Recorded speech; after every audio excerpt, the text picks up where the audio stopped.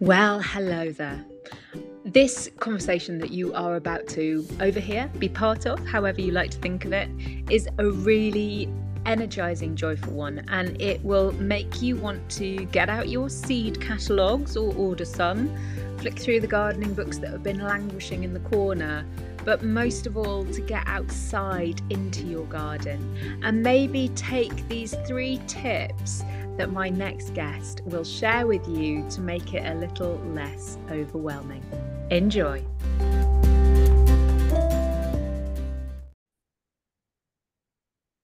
Hello, and welcome to From Inside the Hive with me, Jane Galloway from Quiet the Hive.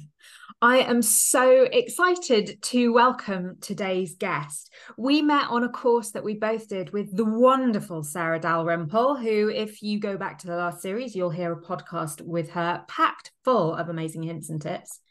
This guest really captivated me from the off, partly because what she does is so unique. Before we hit record, we were talking about how she introduces herself, and I think she will probably do it best. But let me start by saying she's a horticultural therapist and a mindful gardening coach. She runs Adventures with Flowers, and she is Kendall Platt. Kendall, hello and welcome. Hi, thanks so much for having me. It's so lovely to have you here. I just was fascinated. So when we connected through Sarah's course, I just loved the idea of what you do. And also you do the most incredible, aesthetically pleasing, but also incredibly informative videos over on Instagram as well. So people have got to go and follow you there. And I will make sure it's all in the show notes and we'll talk about how they can do that at the end. But tell us a little bit about who you are and what lights you up. Sure. So I'm Kendall. I live in Reading, just outside of Reading in the countryside, in a little village with my husband and 2 daughters. And for a very large part of my career, I was a forensic scientist, actually. Oh, wow. Um, yeah, I don't know if we ever discussed that, but I loved it. It was great. It really captivated me for a really long time. But after a while, I really felt that it really took its toll on my mental health, actually. Constantly I was always on call, which is, stressful in itself. I'm sure a lot of people can probably relate to that. But also I, saw a lot of horrible things that people did to each other. And after a while, I was like, I don't know that I actually want to be around this all the time. So I actually left the industry and set up my mindful gardening business. And the reason I did that is because when I moved into this house, I had a garden.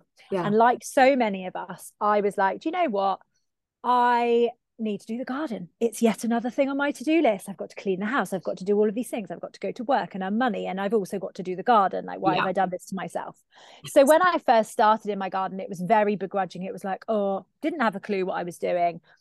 But what I quite quickly realized was that the only time my mind was ever quiet, because I was that classic let's overwork to not deal with our emotions and our feelings. I'd been through some difficult things in my life and I just kind of buried them like many of us do. Mm-hmm.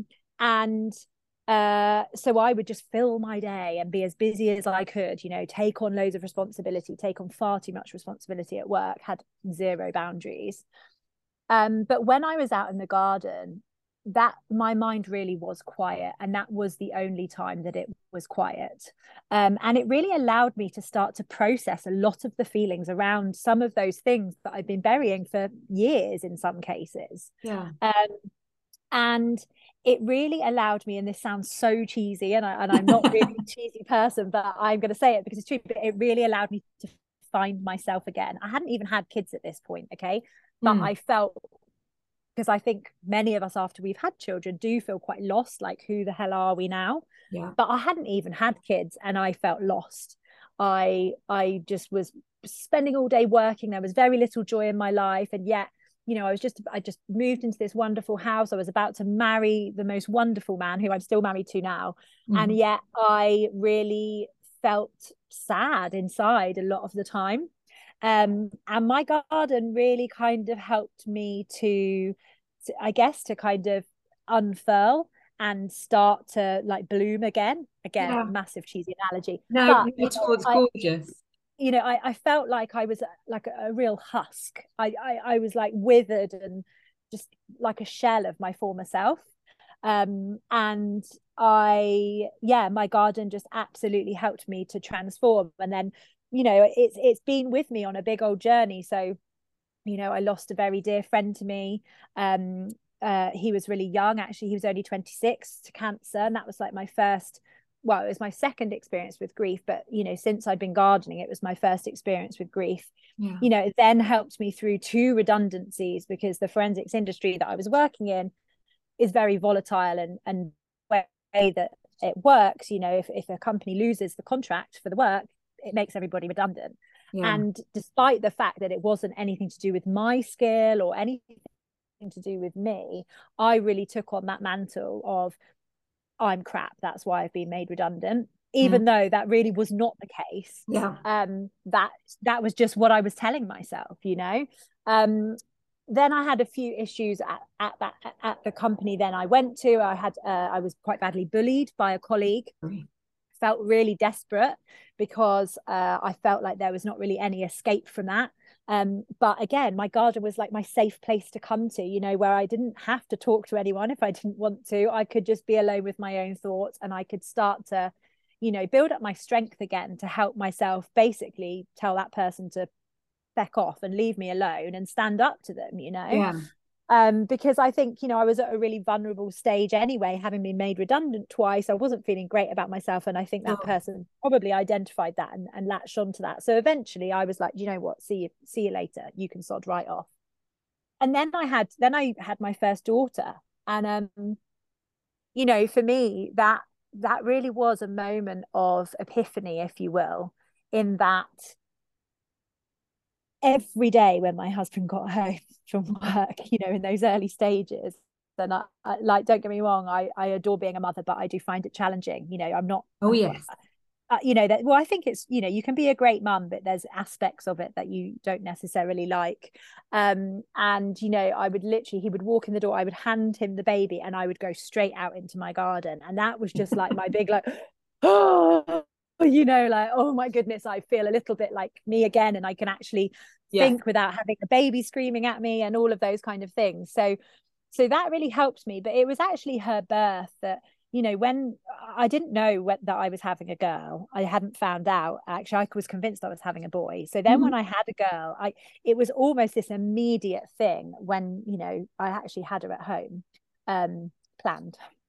But she came out, and I just had this, like, I just felt like this, and I describe it as like my inner lioness, like waking up and being like, you can't keep going like this, like giving of yourself to everyone and leaving nothing for you.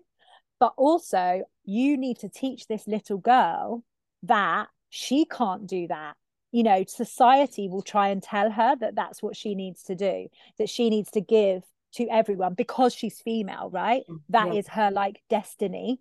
But fuck that, basically. And I was like, I am not having that happening. I need to bring up this kid to be able to have the strength and the confidence to be like, do you know what, no, I'm going to look after me.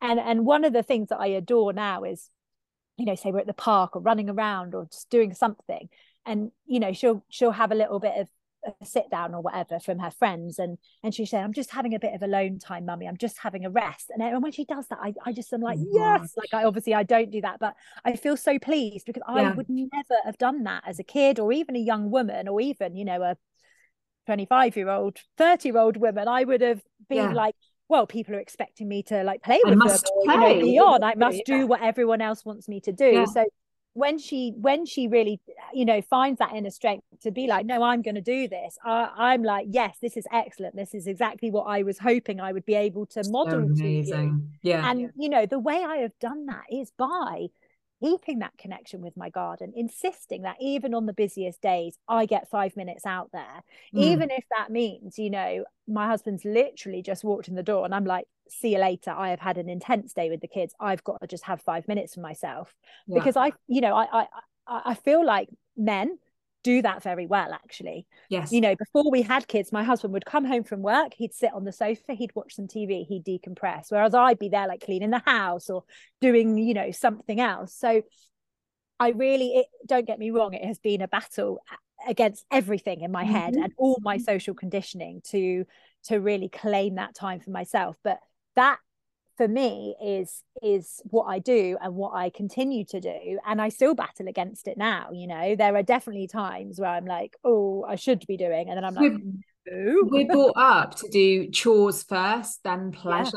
That's the yeah. thing. And so Earn if it it's to something earn that rest. exactly. And actually, so I had regular listeners will have heard me say this before, but I had a conversation a while ago with Alistair Humphreys, who's an adventurer, an author, a traveler. He's brilliant.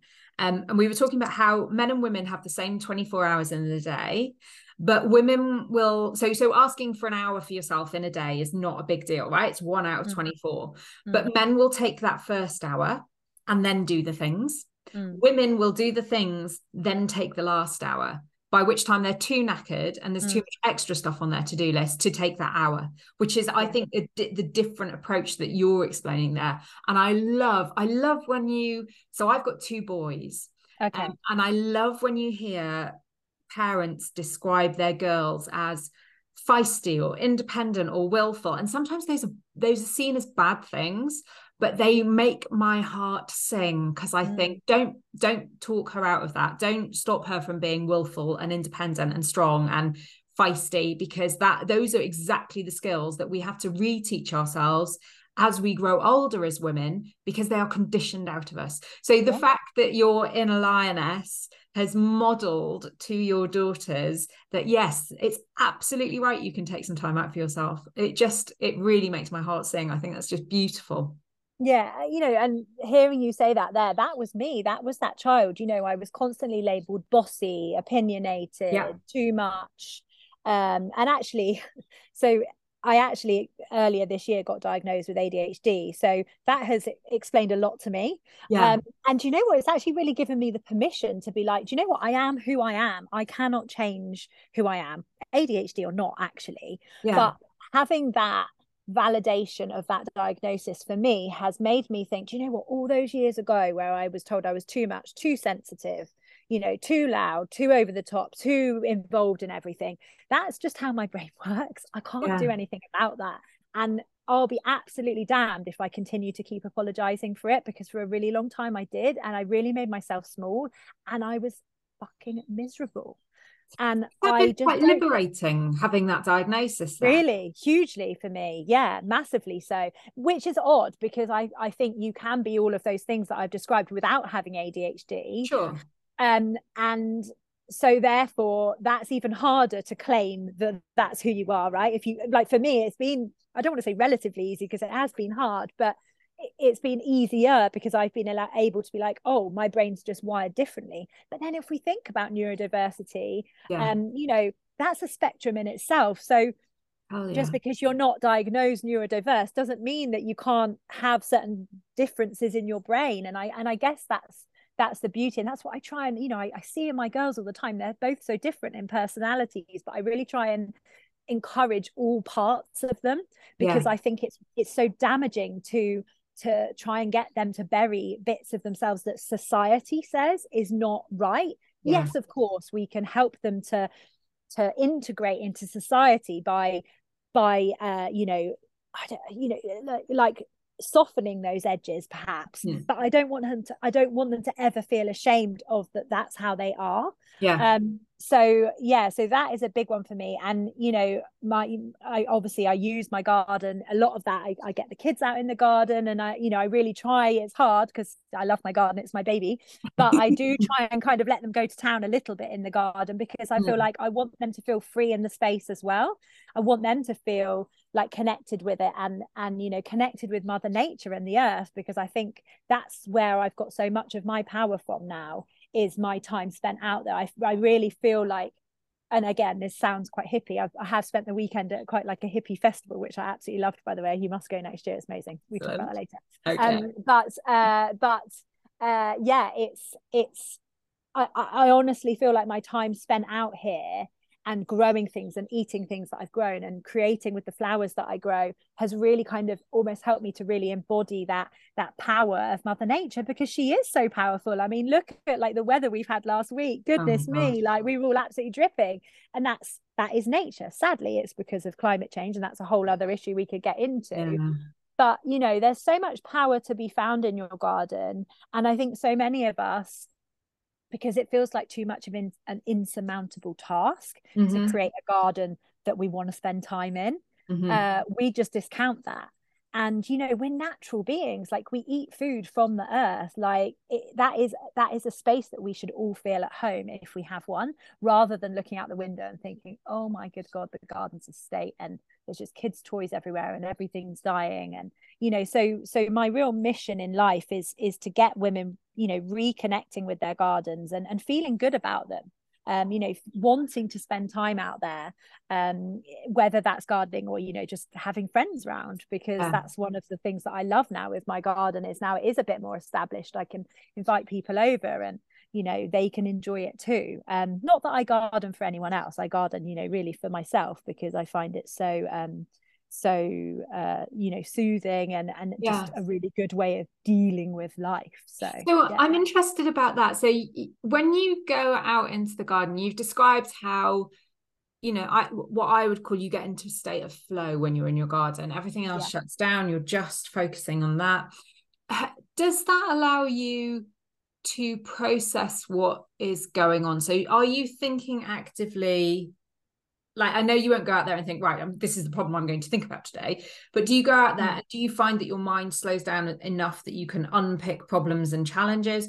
Or is it more of a case of, I just shut everything else out and I let myself be? I Which think way when does it I go? initially go out there, I go out there thinking I'm just going to focus on the thing that I'm doing and really try and be in that present, because I Yeah. think so much of my life and the way my brain works, I'm very rarely in that present. I really struggle to meditate, even though I've tried so many times over the years. So my time in the garden is like my meditation. So I never go out there with the intention of, oh, I definitely sometimes go out there saying I need some space. Yes. But I never go out there thinking I'm going to think about that thing that's Yeah. annoying me, because do you know what? Sometimes my brain's so busy, I don't think I have the self-awareness until I get into the garden and I can quiet everything else. Yeah, sure. Sure. So I think I need to go out with the intention of the quiet. And then when I'm out there, that is when things come up for me. So actually, I get so many of my really good creative ideas when I'm out in the garden, because I've managed to Mm. quiet everything else. And similarly, like, I do think about, all sorts of things that perhaps, not always bad things, like sometimes really good things, like good memories. Like, I lost my dad earlier this year, and sometimes I'm out in the garden and I'm, we spent a lot of time in the garden growing up when we were little. And I'll be doing something in the garden and I'll just have like a spark of a memory of him, or That's a so. lovely and connection. and then and then those kind of, it isn't always like a bad thing, a bad processing. Sometimes it is. Do you know what? I'm really proud of myself. Like, I did this workshop on Sunday, and in the day it was so lovely and I had such a nice time. There was so much energy. And I had like a 2.5 hour drive home, which kind of took a little bit of the shiny edge off of it. But then, I've been out in the garden this morning, and I'm like, do you know what? I'm really proud of myself. And it gives me that time and space to really like acknowledge my achievements, because I think, again, as women, it's like, and especially women with ADHD, it's on to the next thing now. Oh yeah, well done, you did that one thing, what are you going to do next? Yeah. Like life in general, I think for children especially, it's like, I had this situation last year with my daughter. She was at school and I was having a conversation with the teacher about something. She said, oh, I tried Arwen on some, so she was a reception last year, she's year one this year, so this is last year. She said, oh, I tried her on some year one maths. And I was like a little bit frustrated, and I was like, because I went to a school where they did that kind of thing, like they really pushed you to like Yeah. improve academically, and it put a lot of pressure on me. um and I was just like, she was only 4, like she's young in her year. Yeah. And she just like, if she finishes the reception maths work early, can she just like go and have a run around in the playground as a treat? Like, why does she have to be on to the next thing? And I feel like in life there's so much expectation of, like, and I think you know, this is changing slightly, but you know, you go to school, you get your GCSEs, you get your A levels, then you go to It's university. always the next thing and the next thing There's and the always next the thing. next thing. Like, Yeah, there's never any time to really be like, yes, you know, this is such an amazing achievement. And you know what? There have been times in my life where an amazing achievement has been getting out of bed, you know, because it's I've been so in such a funny. bad place. It's so funny that I was having a conversation like this with girlfriends a couple of weeks ago, saying, when is enough enough? When do you just say, okay, do you know, I'm happy with where I am. I don't need to go to the next thing. I don't need to stretch myself further. I don't need to take on the next thing that makes me feel like I'm being bigger and better. And you're right, you know, sometimes just getting up, putting one foot in front of the other, and managing to feed the kids or get out of the house, or, you know, sometimes that is the biggest effort and that is the thing to be proud of. Yeah. It's really incredible how much pressure there is. Okay, you've done that. What's next? What's next? What's next? It's really interesting. I think so much of that is an internal thing, though, isn't it? It's like you have to be really comfortable in yourself. And I think very few of us are. Probably a combination of upbringing and society around us. But, you know, you have to, like, I talk about success a lot. And I say, like, what is success to you? Like, I don't earn tons of money. I don't want to earn tons of money. Like, I went, you know, God, you don't go into forensics if you want to earn tons of money. I went into forensics because I was interested in science. I thought it would be interesting, and it was interesting. And I wanted to help people ultimately, because, you know, you're helping people to discover what's happened in the crime, so you know, they maybe can get a conviction or not, because it could be that the evidence doesn't show that the person did it, you know. So that's kind of why I went into that. And then similarly, what I do now, I'm in it to help people. Like, I'm not in it to make tons of money. Like, yes, okay, we've all got to pay the bills and stuff, but, you know, I have to be realistic. I get 12 hours a week to work on my business, because I do some consultancy. I do another job. And I do the school run every day, you know. So what's that, like 6 hours, 9 till 3, isn't it? Like, it's not a lot of time. So, but I just kind of think, like, for me, success is being able to go and pick my daughter up at the end of the day when she's exhausted. She's held her big feelings in all day, and she needs somebody you know, comfortable, that she's safe with at the school gate, to come and, like, give a hug and have a meltdown with, or whatever's going to happen. So, but, you know, back in the day, if you'd asked me that would not have been success. Like, I was never sure if I actually wanted to have children when I was younger. I was all about the career, because I think I'd really, like, outsourced my power there to society and gone, you know, I listened a lot to, like, teachers at school and those sorts of people. And, you know, it was always that push for more, you know, like, oh, you need to go and achieve. I'll be honest, I did manage to retain a little bit of my wackiness, in that I went down the forensic science route when they all wanted me to go and be a GP, and I was like, there's absolutely no way I could be a GP. I know that's not for me. Interestingly, though, obviously now I am kind of doing something therapeutic, but in my own kind of quirky way. But yeah, so I think so much of that is internal work. And I think, you know, I would imagine you've done a lot of internal work, because I think when you're in this industry, like, that does come, you know, with package. But it's taken me a long time to feel happy with having my own version of success, and quieting what everybody else expects of me, you know. Because absolutely. I think, you know, especially as young women, when you're in a school that, don't get me wrong, was amazing for opportunities, but they wanted to push you into their own way of being for their own kind of stats. Like, you know, they all want you to get into the fancy universities to study medicine. They can tell you how good they are. Yeah, you know, and actually I really reject that. I really feel like, and maybe they're better now, I don't know, but I feel like children should be celebrated for all of their qualities, not just academia.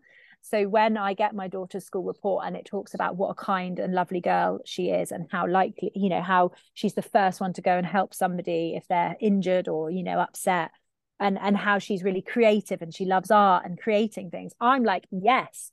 Don't get me wrong, I'm happy she's, like, doing okay in maths and English, but I love that they are talking about other things that she's good at, because I got pigeonholed very early in my school career, because I was good at science. So it's like, oh, you're good at science, you'll go down this route. And I was like, but I'm so many more things than that. And I feel like so many people and my clients come to me and they say, I'm not creative. And I'm like, bollocks. Everyone is creative in some way, not necessarily in the garden, not necessarily with flowers. You might be, amazing at drawing. I'm very good at drawing. You might be an amazing dancer. There's so many different, different ways to be creative, aren't there? Yeah, exactly. So I bet, Kendall, I bet you're a fan of Big Magic by Elizabeth Gilbert. Have you read that I book? am, yeah. I Oh my have read gosh, it, I yeah. love that. I try and Yeah. read it once a year to remind Oh, okay. myself that it's okay to just go with the flow when it comes to creativity. And we all are creative in some way because we've all got imagination. And if you've got imagination, you're a creative, aren't you? There's different things. I think it's amazing. So you were talking about the workshops and things you do. And I know that you run a whole array of workshops for people, all about focusing on gardening and mindfulness through gardening and how people can access that and tap into it. Why is it? And you earlier on, you said, you might be looking out at your garden and everything's dying and the kids' toys are everywhere and you just think, oh my God. And there is that sort of sense of overwhelm and not knowing where to start. And I think there's a pressure of, well, I don't know how to garden, therefore I don't know where to start, and I'm not a gardener, therefore I just won't. And I have to say, I decided I really want to cut my own flowers, have my own flowers in the house. That's what I wanted to do. And so this year I planted Nigella and Cosmos and Candy Tuft and sweet peas. And they took bloody ages to do anything, but I have had so many little posies of Cosmos and my sweet peas are just dotted around the house, and it is so satisfying. But I only got to that point because I thought, okay, I don't have to do all the things. I can just start small. And I did a little bit of research and watched a few videos and thought, okay, well, I'll just try it and see what happens. But why? I mean, you've spoken about how it's been for you. Why do you feel it's so important for women to get into the garden? Because I think it encourages us to step outside of our comfort zones, which I think you need to do if you are going to be bold and stand up to the ways that society's trying to make you be. Yes. And what a great place to try and do that in your own back garden, a safe place. I think it will teach you to try and to fail, because I bet of all those seeds you sowed, they didn't all come up. Nope, not at all. And like you said, you were frustrated that you had to wait. Yeah. What a great lesson in life, especially for youngsters. The people, all of us, are like pissed off if we have to make more than a day for delivery. Oh, thanks to Amazon. It's horrendous, isn't it? Yeah. But like if you order something online, you're like, oh, well, it's going to be 5 days. That's really annoying. I need it now, because we're all so busy. We always order things at the last minute, and then we're like, oh crap, it's not going to be here in time. Yeah. But your garden teaches you to wait. It teaches you that you have to let go a little bit of control, and it rewards you for it as well, doesn't it? That's the thing. It rewards you for letting go of control and for your patience. Yeah, I think so many of us, when we've got so much going on in our lives, the only way we can make that happen is by really gripping on to the control, and it makes us quite it adds to the fraughtness, I think, that. And don't get me wrong, I was that person, and to an extent in certain things I still am.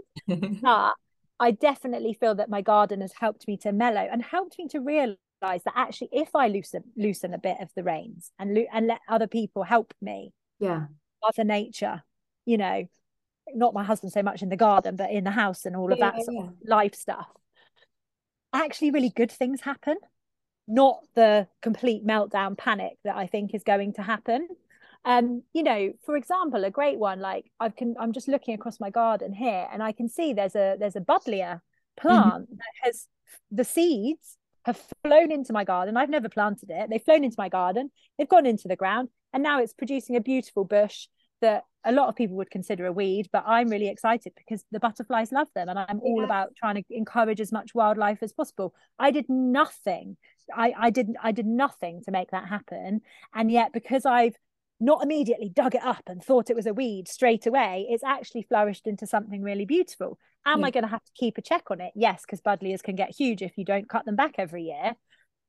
But when you loosen that control and you invite other people in, and invite that support in from other areas, actually it can be so beneficial to you. So yeah, I mean, God, there's so many different things. The place, I think as well, like for me now, because I've been doing this mindful gardening for such a long time, that when I come out into my garden, I can feel my entire body relax, So if I've had a stressful day, so I've been out of the house because I mainly work from home, but if I've been out of the house, I've had a stressful day, I come back, I walk into my garden and I can just feel the stress like melt away from me, because my body is now conditioned to know that you're in the garden, you're safe, this is, I'm going to hold you, and I kind of liken it to like a warm hug, like a those really good hugs, some people you need. Some people are great. My littlest is amazing at hugs. Oh yeah, Love mine hugs, they're actually is known as. good. Yeah, she's good at hugs, but I just think there's so many benefits that, and what, I was just going to go back actually to what you were saying before. Like, I think so many of us are scared to allow ourselves to be a beginner at Yeah, something. yes, because you have to be expert straight away, don't you? And if you can't do it, you just stop. I have this conversation with my eldest. He is so naturally gifted at so many things. Like, he's one of those really beautifully annoying children that whatever he puts his mind to, he just does it. He's fabulous. And then he discovers every so often there's something that he doesn't get right on the first go, and it frustrates the hell out of him to the point that he will screw up the piece of paper or walk away from whatever it is he's doing, and he doesn't want to do it again. He's just over it because he expects to be instantly good at things. Whereas my youngest, who is much more he's much better at realizing that he needs to put the time in to get good at it, because he's not the same as my eldest. He's not naturally gifted at lots of different things. He's great at lots of different things, but he works at them. And it's really interesting that sort of different response, isn't it? We don't allow ourselves to be a beginner. Maybe it's to do with that instant thing you were saying about, deliveries have to happen straight away. We're an instant society. We want things to happen straight away. We want to be great at things straight away. So that permission to be a beginner is really interesting. Yeah, and I use that phrase to my clients all the time. Just allow yourself to be a beginner. Allow yourself to fuck up, like make mistakes, And even if you do everything perfectly, something can still go wrong that's out of your control. I think as well, talking about that, not allowing yourself to be a beginner. I think as women, there are situations in which it's not safe for you to be a beginner and make mistakes. In a lot of workplaces, certainly in my old industry, if you made a mistake in forensics, you were like, it was a big deal. Yeah, because it's an important job, and I get that completely. But there are other instances where maybe it's not quite so critical, but because you're working in an industry that wants everything to be, or a society that wants everything to be perfect first time. It is not safe for you to put yourself out there, try something and balls it up, basically. But I talk to my kids a lot about this, because my eldest is very similar to your eldest, in that she's naturally very good at a lot of things, and if she isn't going to win or isn't going to be great first time, she just doesn't want to do it. But of course, you've got your school sports days, and she's like, I don't want to race, mummy, because I'm not going to win. And I'm like, okay, fine. Anyway, obviously she has to do it. There's no choice. But then of course it comes to the parents' race. So I'm thinking, I really don't. It's quite hot. It's quite a hot day. I had a dress on, no like proper shoes, just had bare feet. So I really don't want to get up there in front of probably 500 parents and 300 kids and run. I haven't really got the right bra on, all these things going through my head. And then I thought to myself, do you know what? No, because you can't stand there and say to her she's to give a go at things that she might not be very good at, or that she doesn't immediately win. You can't say that to her if you're not going to put yourself in the same position. So I really try to do that a lot more now. I really try and and I think my gardening definitely has helped me kind of give a bit of a confidence there. But my garden is private to me. To do it on such a public stage was really terrifying. And then of course the teacher's like, Arwen, look, it's your mum. And I'm like, oh god, stop looking. Yeah, exactly. But I did it, and I loved it. As I was running, my body felt really good. I used to do a lot of sport at school, so so I'm really trying to push myself to try new things. So at this event I was at on the weekend, I've been desperate to try cold water swimming for ages, but I'm not so good in cold. I'm much more a warm person. So I was a bit nervous, but I did it and I loved it. So, Amazing. I think sometimes when you do allow yourself to be that beginner and try that new thing and say to yourself or to other people, I'm scared about this because this is well out of my comfort zone, but I really know it's going to make me feel good.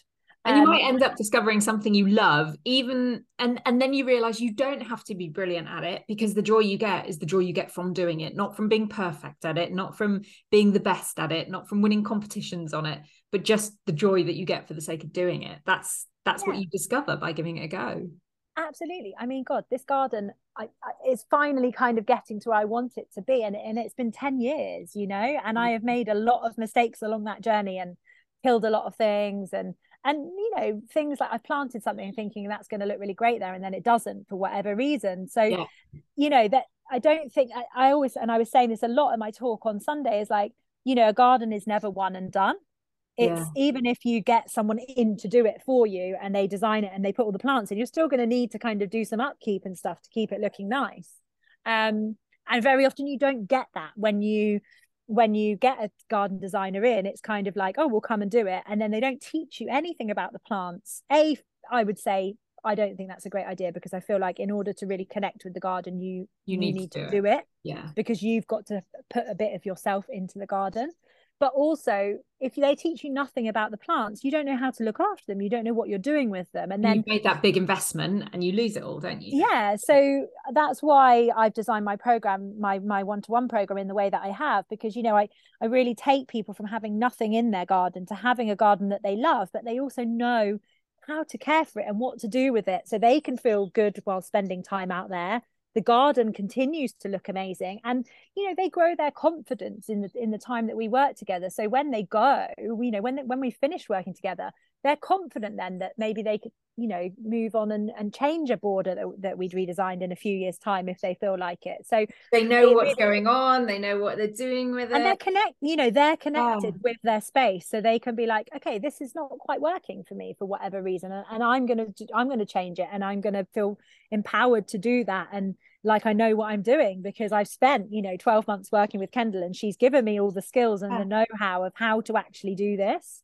So So yeah. Kendall, so I imagine that there are people listening to this thinking, well, that's great, but maybe that's not for me. And I really do know nothing at all. I mean, I don't even know the names of some of the plants. Or so if you were speaking to one of those people on your one-to-one course or through any of the workshops that you do, and you've got loads online that people can just go and get straight away instantly, what hints or tips would you give them? Like if they are labeling themselves as an absolute no clue, just moved into a house, maybe like you did those 10 years ago, inherited a garden, don't know where to start, what would you recommend are their first few steps?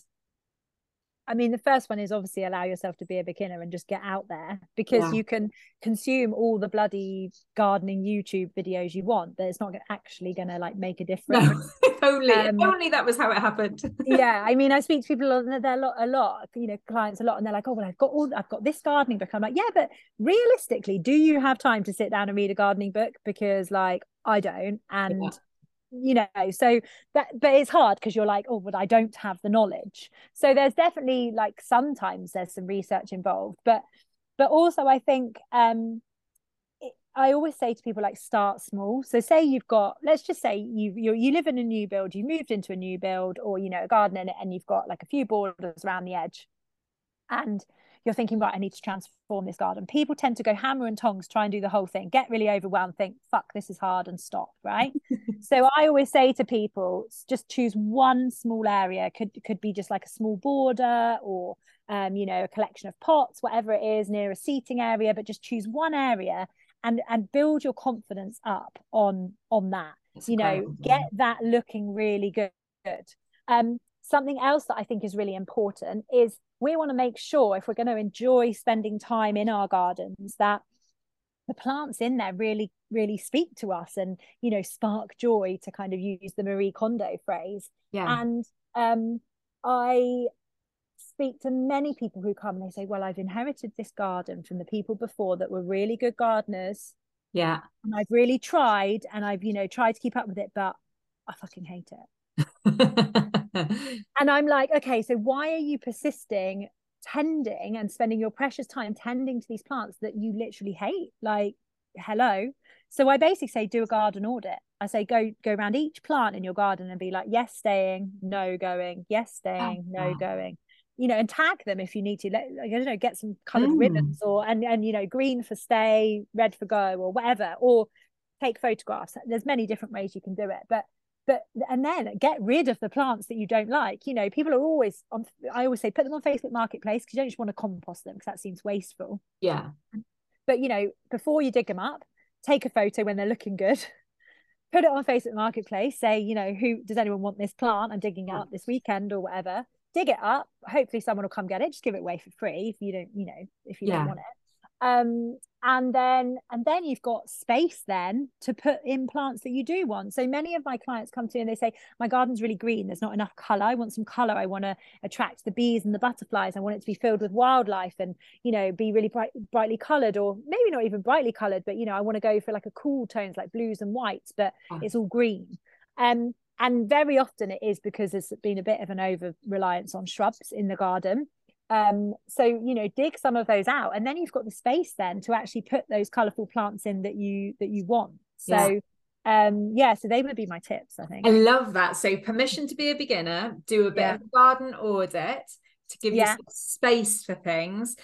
And then just one area, just focus on one area to start with. One area. I love that. It's so good. Oh my gosh, Kendall, I cannot believe how quickly the time is going. It's just crazy. I think I'm going to have to get you back for another episode at round 2. Exactly. But before we talk about how people can find you and follow you and contact you and get onto your programs, I do want to ask you the question I always ask all of my guests, which is, what advice would you give your 21-year-old self? I would say to her, don't let them dull your light. Oh my gosh. Because and shivers down my spine. I really feel that at 21, you know, I used to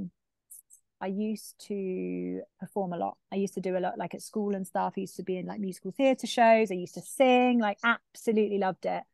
And then I think university wasn't too bad. I feel like I was kind of myself still at uni, but I feel like once I started to go into work and things like that, I really struggled. And whether that's like the ADHD, it's hard to know, but I just feel like I just listened to too many people who said, you know, you're too much, you're too sensitive, you know, stop being emotional, like you can't show your emotions. I think there's a lot of that, especially like with women. If you want to progress in companies, you need to like be non-emotional. Actually, I think that's bollocks.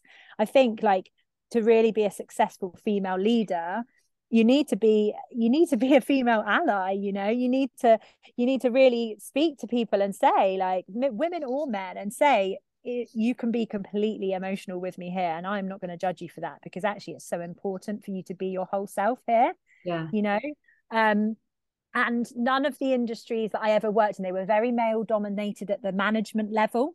I had one amazing boss, actually female, absolutely wonderful she was, but then she moved away, or I think I moved on to a different company because of the redundancy stuff. But generally it was kind of like, you know, just get on with it, do the job, we don't really care about you, you're one of a number. Your special, what I would consider my like special attributes, are irritating and we don't like them, so you put them in a box. Stop like giving your opinions on stuff, because we don't really care. You can just sit up and shut up and sit down. And I just slowly over the years just felt my light like going out, you know, just slowly dying away, which is just so heartbreaking when I look back over that time. But for me, luckily, I found something that helped me to get it back. So if I could go back, I guess there's another bit that I'd also say, like, nothing is permanent as well. Like you can do something about your situation. And you can always make a new decision. You can, like, you know, you've got the power to just make a tiny tweak. It doesn't have to be anything massive. I mean, obviously there are situations where, you know, people are in you know, violent relationships where it is very difficult.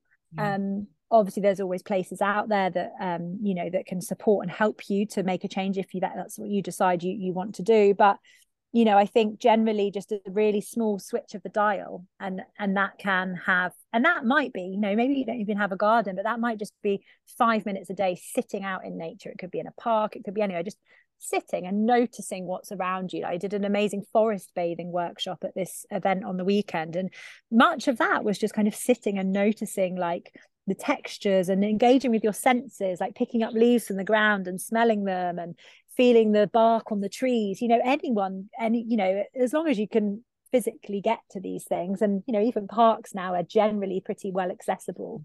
I think that every day would improve your mood so much that then you might feel stronger to make a bigger change, for example, and as it grows. For me it was a very, very slow process, but I still feel like I'm getting there. I feel like as every day goes by, yes, there's like rocky road, isn't there? Sometimes you crash back down to the bottom again, but I think generally I'm slowly climbing, and yeah, I feel really excited for what my future holds, which for a while I wasn't. So you're doing such amazing things, and also incredible things with your 12 hours a week to spend on Adventures with Flowers is just incredible. So Kendall, talking about that, if people want to get hold of you, work with you, find out more, and I would really recommend they follow you on Instagram, because you put so much great content and thought-provoking ideas and simple things you can try, and I would really recommend people follow you on Insta. But where can they find you? Where do you hang out? So Instagram's, I guess, my main kind of social media platform, if you will. So I'm Kendall Marie Platt on there.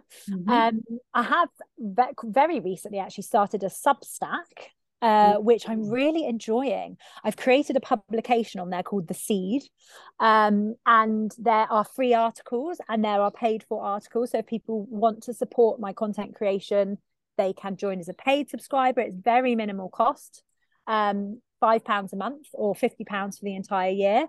Amazing. And that really then gets you, if you do subscribe, you get access to weekly mindful gardening activities into your inbox. So I've done the hard work for you. That's so cool. So you don't even have to think about what you need to go and do. You just go out there and do some mindfulness in the garden. Brilliant. Yeah. So you've literally got, like, it's broken down. It's like, if you've got 5 minutes, do this or do this. If you've got 20 minutes, do this or this. If you can manage to get 60 minutes, hey, we're all dream. You can do this. But what I also say is, if that's never going to be a reality for you to get 60 minutes, you can break that task down into just 20 minutes, like set a timer on your phone and just do it for 20 minutes, So I'm really enjoying creating on there. I do love Instagram, but I get frustrated with it, I think we all do. So I'm enjoying kind of having the creative freedom on Substack and not worrying about my people not seeing my stuff that I've put loads of time and effort into. So that's really good. And then in terms of like working together, my web address is adventureswithflowers.com, where all my programs are. In true ADHD style, I have a lot to choose from. So if you look on there and you're like, oh, there's so much, I don't know what's going to help, ping me a message, because I'll quite happily like work it out with you.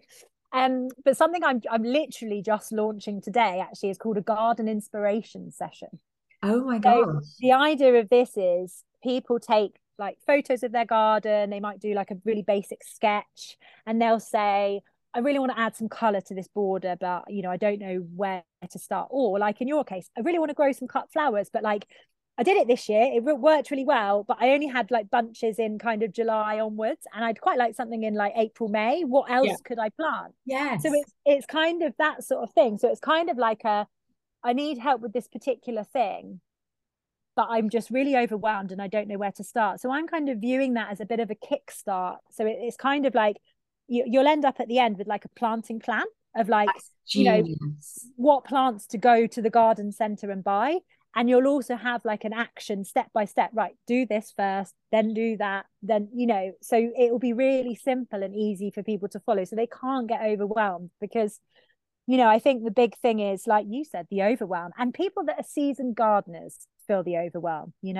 People that garden and love gardening and know what they're doing in the garden and have gardened for years, they still feel it. So it's not really a surprise that people that are brand new, maybe it's just, it feels like you shouldn't feel overwhelmed, and so But Yeah, actually, because it's you're really like, helpful to know that others are still overwhelmed by that. and I think when you're going to do something to feel better, and then you go out there and you feel overwhelmed, you're like, well, this is shit. I'm Yes, not going to exactly. do this And then again. you give it up and you walk away and you don't get all the benefits. So I Absolutely. really want to try and take that away. I really, for me, I'm all about just more people getting in their garden, and I like I said, I do that in varying different ways with the mindful gardening activities. Just drop into your inbox, great, I can just get on and do them, or something a bit more involved where it's like, right, I want a step-by-step plan to how I'm going to add some color to this border, Amazing. for example. So So yeah. people really have no excuse. You are there to hold their hand, to help them really uncover that gardening isn't about gardening. Gardening is about so much more than gardening. It's about Yeah. patience, it's about reward, it's about satisfaction, it's about courage, it's about bravery, it's about comfort zones, it's about mindfulness. It's so much more than just gardening. And I think you've really given us a beautiful insight as to what that can look and feel like. So Kendall, thank you so much. We'll make sure all of those links are in the show notes so that people can effortlessly reach out and follow you. Thank you so much. Thank you. It's been lovely to talk to you. And yeah, happy gardening, everybody. Yay!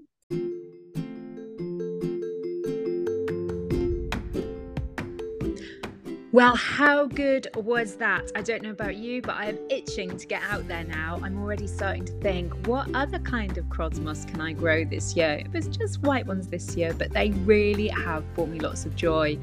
Those 3 tips that Kendall shared were so useful, weren't they? I'm going to focus on one particular patch of my garden and see how I go from there. I hope you enjoyed this. Let me know what your thoughts were, what it's inspired in you. I always like to hear from you. Until next time, take good care.